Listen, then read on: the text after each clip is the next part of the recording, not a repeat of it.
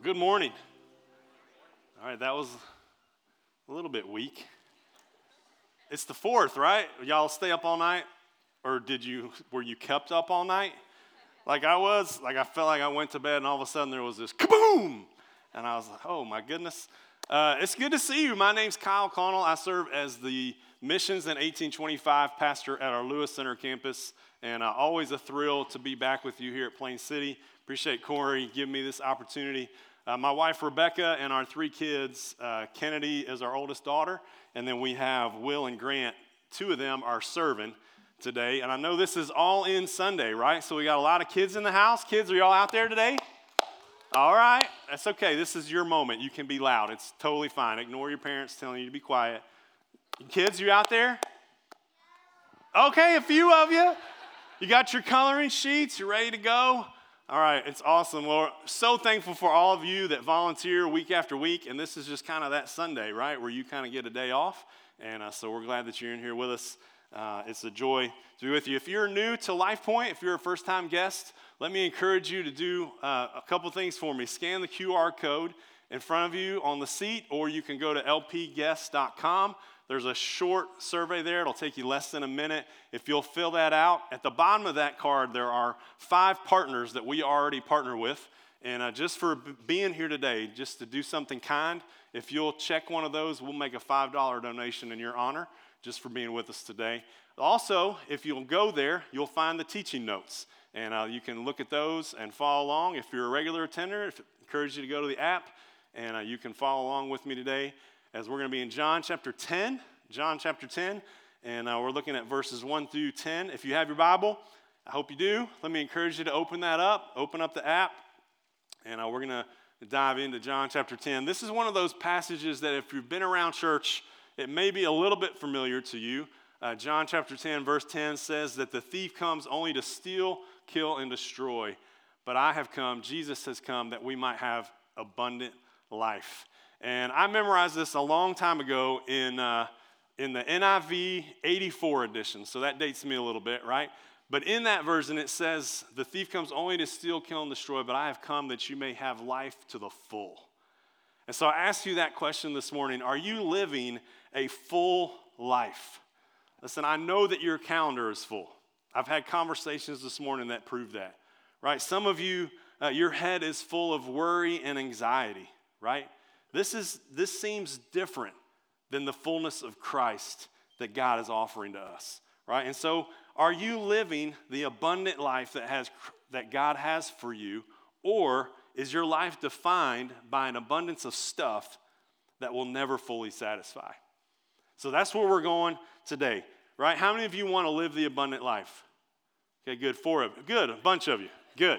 That's good, right? That was your chance, so you can't raise it now. It's too late. God wants that abundant life, right? And here's the thing that I think that's crazy is not only does God offer that to us, Jesus wants that for us. He wants us to experience this full and abundant life. So as we're going to get into John chapter 10, I think it's important that we recognize the context here of who Jesus is talking to. So you have to understand John chapter 9, because John chapter 9 and chapter 10 are just a continuation of a story. There's no break like they put in the Bible, right, with the numbers and stuff, but there's really no break. In John chapter 9, you may be familiar with this story. This is where Jesus heals a blind man, right? Jesus sees the blind man. He makes some mud pies. He puts them on the guy's eyes, right, and tells him to go and to wash in the pool of Siloam, and then he will be able to see. And around this moment, the religious leaders get angry, right? And so we see this in John chapter 10. Right, the religious leaders get angry. They basically go to this blind man and they say, "Who healed you?" And the blind man replies, "All I know is I used to be blind. I met a man named Jesus, and now I can see." Where is he? The religious leaders ask him. And he says, "Listen, all I know is that I used to be blind. I met a man named Jesus, and now I can see." So why did he do it? At this point, you can imagine the blind guy, right? He's like, "Listen, I don't think you're paying attention. Let me tell you, all I know is I was blind. Jesus, ta-da!" Right? Like, and it gets to this point where the blind guy even asks the question, Do you want to be a follower of Jesus? To these religious leaders. And Jesus rolls in, and the religious leaders ask, are you saying that we're blind? And Jesus answers them in John chapter 10. We'll start in verse 1. He says, truly, truly, I say to you, the leaders, he who does not enter the sheepfold but by the door, but climbs in by another way, that man is a thief and a robber. But he who enters by the door is the shepherd of the sheep. To him the gatekeeper opens, the sheep hear his voice, and he calls his own sheep by name and leads them out. Listen, this is my prayer. This is my prayer for you, that if you do not know Jesus as the good shepherd, that you would hear him call your name today and that you would choose to follow him. If you are a sheep, if you are a follower of Christ, listen, this is not a compliment, by the way, right? Sheep are nasty, they're dumb, they can't take care of themselves. And if you're like, hey, wait a minute, listen, it's true. Trust me, okay? God wants us to hear his voice. How do we hear his voice? Through his word, right? Listen, read it out loud. What do you hear?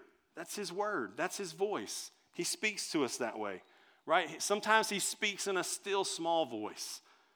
Listen, it begs that question. Maybe you're sitting there thinking, I haven't heard God lately. Do you think that's because he's not speaking, or maybe the world is just too loud? We've got to be obedient. We've got to be consistent in our walk with the Lord. I want us to hear the voice of the shepherd. Verse 4, Jesus said, when he has brought out all his own, he goes before them, and the sheep follow him, for they know his voice. A stranger they will not follow, but they will flee from him. But they do not know the voice of strangers. This figure of speech Jesus used with them, but they did not understand what he was saying to them. So again, Jesus says to them, truly, truly, I say to you, I am the door of the sheep. All who come before me are thieves and robbers, but the sheep did not listen to them. I am the door. If anyone enters by me, he will be saved, and he will go in and out and find pastures. Jesus is the door. If you think about this area that the sheep are being held in, you could find pictures and stuff of this, right? Like it's usually like a rock wall of some kind, and they're enclosed in this area, and there's only one way in, right? And so basically the shepherd is that door. He would literally lay himself down across the door so that no one could get in, so that animals couldn't get in, so that people couldn't get in, right? The only way from here to there, from here to heaven, is Jesus. Jesus would say this in 4 chapters later in John chapter 14. Jesus says, I am the way, the truth, and the life. No one comes to the Father except through me. So how do I go through him? You have to believe. You have to trust, right? He made the way for us. And then we get to verse 10. The thief comes only to steal and kill and destroy. I came that you may have life and have it abundantly. Listen, I don't know if you've read passages of Scripture a lot and you're kind of like, oh, I've read that before, and you just kind of gaze over it. That's kind of me for this.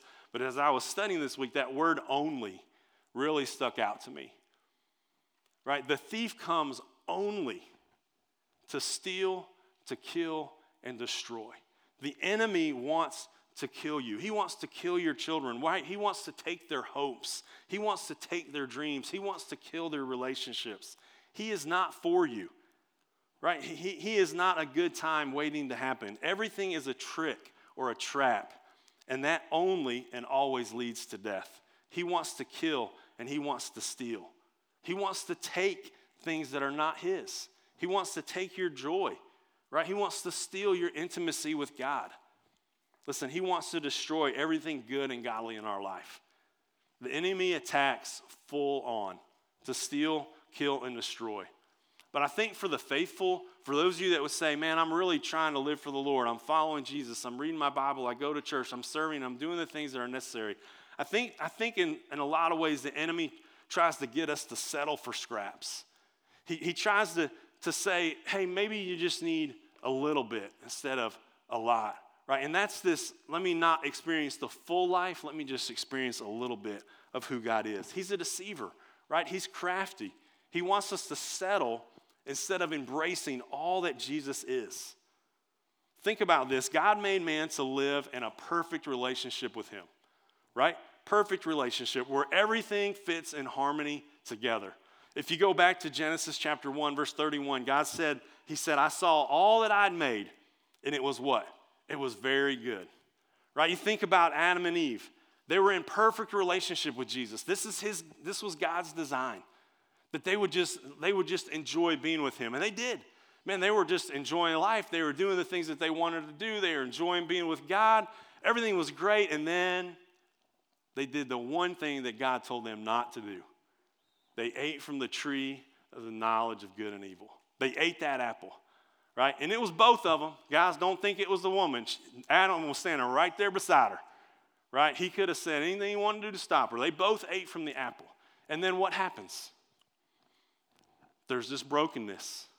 The relationship that was perfect is no more. They're ashamed, right? They run and they hide because they don't have any clothes on. They're naked. They're ashamed. That perfect relationship with Jesus is gone.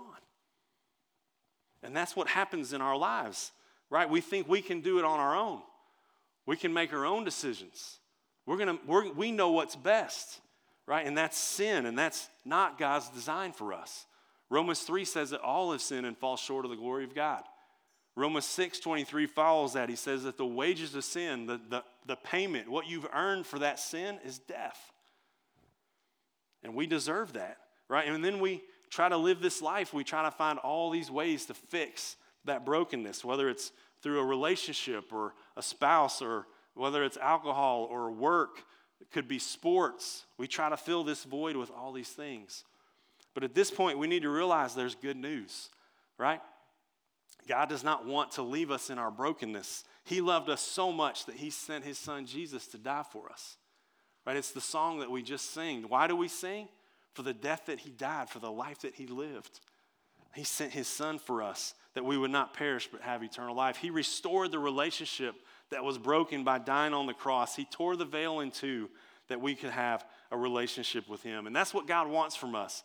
He wants us to admit our sin, to confess our sin to him. In turn, we're living this life where we're trying to do things our way, do things the way that we want to do. And he says, no, you need to turn from that 180 degrees. Put your faith and your trust in me and walk with me. And this is what happens when we don't settle for scraps, right? And I want us to see three things this morning for when we settle for scraps. Number one, scraps aren't always a bad thing. They're not always a bad thing. How many of you go to Costco and get samples, right? Some of you won't admit it because that's your lunch, right? You just hit every single sample, and then you don't have to go home for lunch because you've had everything, right? But the idea of a sample is what? That you try it and you see if you like it, and if you do, then you go buy a box of 1,000, and you have them for life if you shop at Costco, right? That's what a scrap is. We do this in our home. My wife, anything that's put on our plate at home, my kids have to eat at least a piece. They have to at least try a scrap of it. You know, some of those foods have become some of their favorites. We do this at work. You have an internship, right? What is it? It's a scrap. It's a piece. It's an example of what could be, right? And so you're training in this way. So scraps aren't always a bad thing. Think about this from the standpoint of the Bible. A drop of Jesus' blood can raise the dead. A mustard seed of faith, a scrap of faith can move a mountain. A scrap isn't always a bad thing, right? Scraps bring good news. Spiritual scraps make us hungry for more. And that's a good thing. The bad thing is a lot of times, unfortunately, we just settle. We just settle for scraps. So Jesus never wanted us to live by scraps alone. Number two, a lifestyle of scraps will leave you starving or satisfied. Think about this in terms of a diet. I don't know if you've ever done a diet before. I have. I may need one to go on one now. But here's the reality of a diet. This may be true for you. Two things happen. Number one, you're just hungry all the time. That's what happened to me. I remember doing a diet. I'm not going to call it out. I'm not trying to bash the diet because it's not the diet, right? It's the person. But here's the reality. I was just starving. Like it would be 8 and 9 o'clock at night, and I'm just like, okay, you could just hear my stomach growling. It was making these noises. So I'd go to the pantry, find like 8 or 9 baked potatoes, put them in the oven, and just eat them. Because that's like the only thing I was allowed to eat, right? You're just hungry all the time when you settle. Or number two, you get satisfied with less. That's what you're doing when you get on a diet, right? You're learning how to be content with less. Matthew 5:7 says, "Blessed are those who hunger and thirst for righteousness, for they shall be satisfied. Have you become satisfied with not seeing God move? Have you become satisfied with not reading your Bible? Are you satisfied with not practicing spiritual disciplines like fasting and prayer and journaling? John 3:30, John said, he must increase, I must decrease. Are you satisfied with scraps? Psalm 34:8 says, oh, taste and see that the Lord is good. Blessed is the man who takes refuge in him. Hebrews 5:11 through 14 says, about this we have much to say. He's talking about people who are lazy, who are settling, scraps, since you have become dull of hearing. For though by this time you ought to be teachers, you need someone to teach you again the basic principles of the oracles of God. You need milk, not solid food. For everyone who lives on milk is unskilled in the word of unrighteousness, or word of righteousness, since he is a child.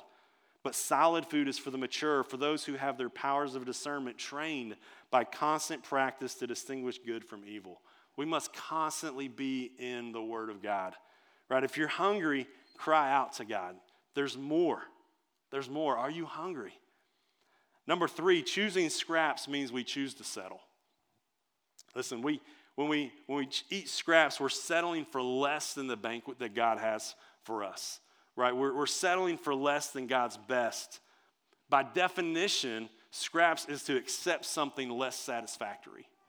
So when we become less than God's best for us, what does that look like? I think maybe some of you have jobs that you're just working to work, but it's not what you're good at. It's not what God wants you to do, right? And you're settling for that. Maybe you're in a relationship and you're just settling, right? Don't look to the person on your left or your right at that point. But maybe there's this moment of, man, there's more for this than what God has for me, right? Maybe even in parenting, there's this idea that sometimes it's just easier to go on the iPad. This is just true. This was me yesterday. My in-laws were in town. It was great, but it's exhausting, and we just needed a break. And sometimes it's easy just to settle, right? Maybe it's church. Maybe you know that God wants you to do more than what you're doing. Maybe there's an opportunity for you to serve, and you're just like, I'm just gonna show up. You're just settling. What about your finances? Jesus said it is more blessed for you to give than it is to receive. Some of you are missing out on the blessing of God by not tithing. We teach this to our children. Now, I was reminded of that only because it's the first of the month, and so that's when they get their allowance. So all week they've been talking about what they're going to do with the money that they get, right? But we've trained our kids to give 10% of the little bit they make, 10% to the church, 10% to savings, and then the rest of it is theirs.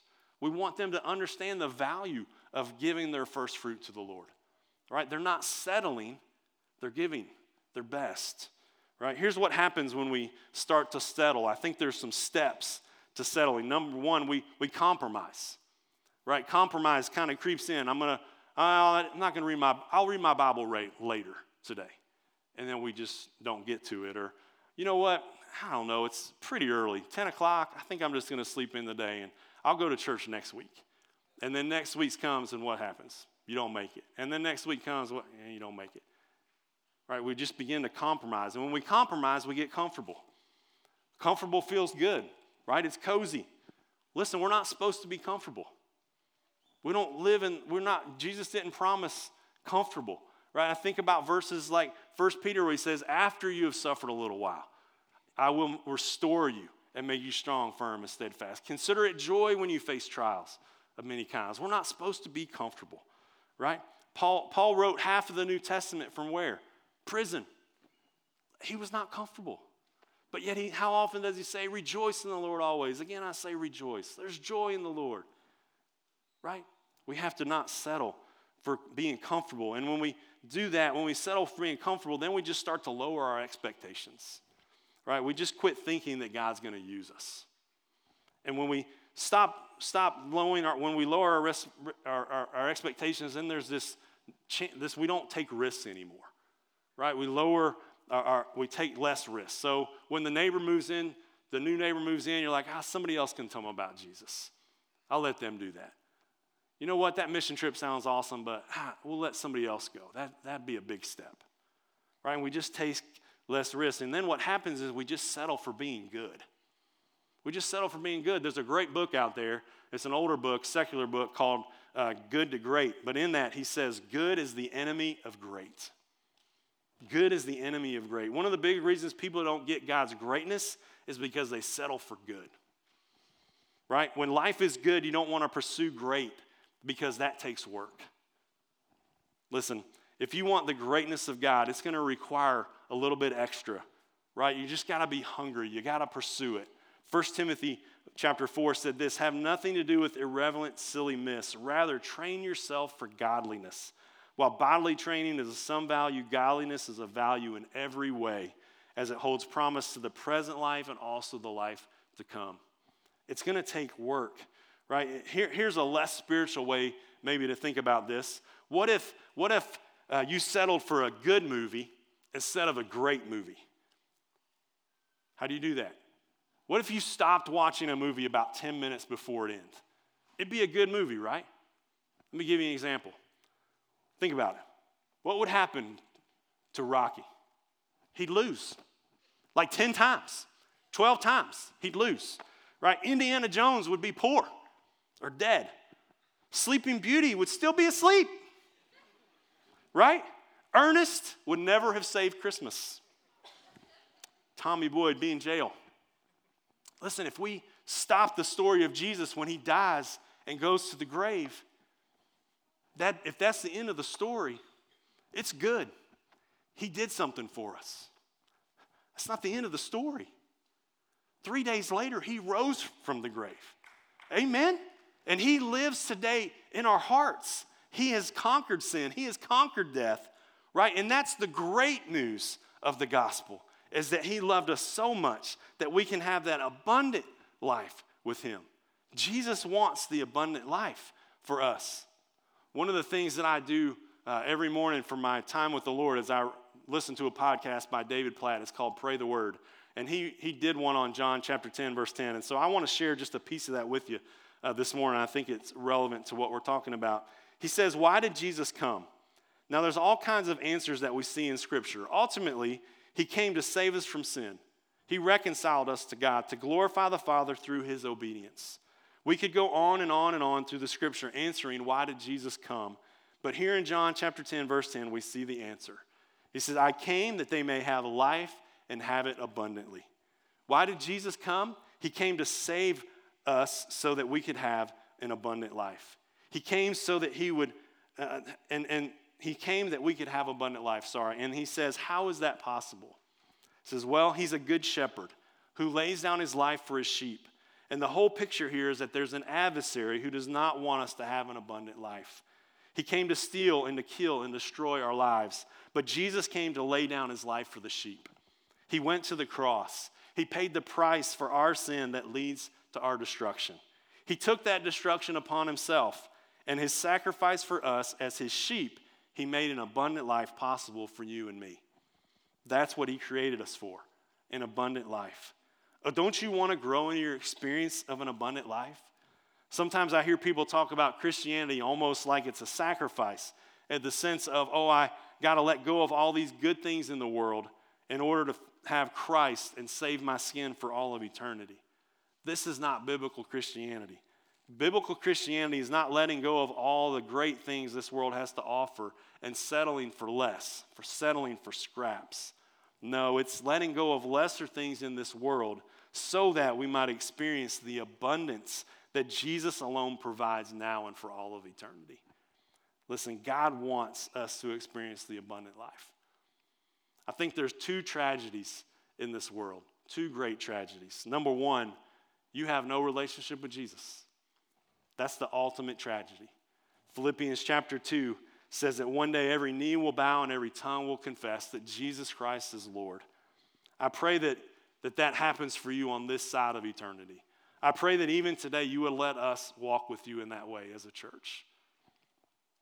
Number two, the second greatest tragedy would be this, that you get to glory, that you're standing in heaven with all the saints, all the believers of every tribe and every nation, and you look around and you realize you had nothing to do with it. That's a tragedy, because we're called to live sent. We're called to live a life on mission. Listen, as a believer, God wants us to make the most of every opportunity that he puts before us. He wants us to put our yes on the table and be willing to go wherever he sends us. Maybe that's to your neighbors. Maybe it's to a friend or a classmate or a teammate. Maybe it's a family member. Maybe it's to West Lafayette, Indiana. Maybe it's to Nepal, to Spain, to the ends of the earth. I was reminded of that this week. I was praying for and thinking about some friends of ours who have really been more than a friend. They've really been a mentor to us for a long time. But they grew up. The man was a pastor in a local church, felt like God was calling him to do more, put his yes on the table, and his family ended up in New York City where they planted a church. They've done that now for over 12 years. And I was talking to him a couple weeks ago and just praying for him, and he said, man, we got some exciting news. Their kids now are all grown up. They're empty nesters. And so for some, that's like, okay, now I get to enjoy the rest of my life, right? I get to enjoy the world and do the things that I want to do. And I was talking to them, and they're like, you know what? Now they're empty nesters. We feel like God's calling us to go to France. So now they're moving to Virginia. They're going to walk through the International Mission Board process of being full-time missionaries in France. And it was just this reminder, man, that God is never done with us. God can use us however he wants if we'll just put our yes on the table. If we'll just be willing to go and do the things that God wants us to do. Right? Here's the reality. The enemy wants to steal, he wants to kill, and he wants to destroy you. If that's true, then the abundant life has to be the opposite of that. So the abundant life is this. The opposite of steal is what? To give freely. Jesus did that. He gave his son freely for us. The opposite of to kill is to save a life, to protect life. We want to do that. We want to protect life. The opposite of destroy is to repair, to make whole. And the gospel does that. The gospel can make us whole. Jesus is the abundant life. He's the good shepherd. So begs that question that we asked at the very beginning. Are you living the abundant life or a life defined by an abundance of stuff that will never satisfy? Let's pray. God, help us to think rightly about life. Help us to think honestly about who you are. God, your love for us, your goodness, your graciousness. Father, we're grateful for the love that you've shown and the life that you gave. Father, I pray that we would all truly desire to know you, to experience the abundant life in ways that we never have before. Father, you are a good, good Father. We love you. In Jesus' name we pray. Amen.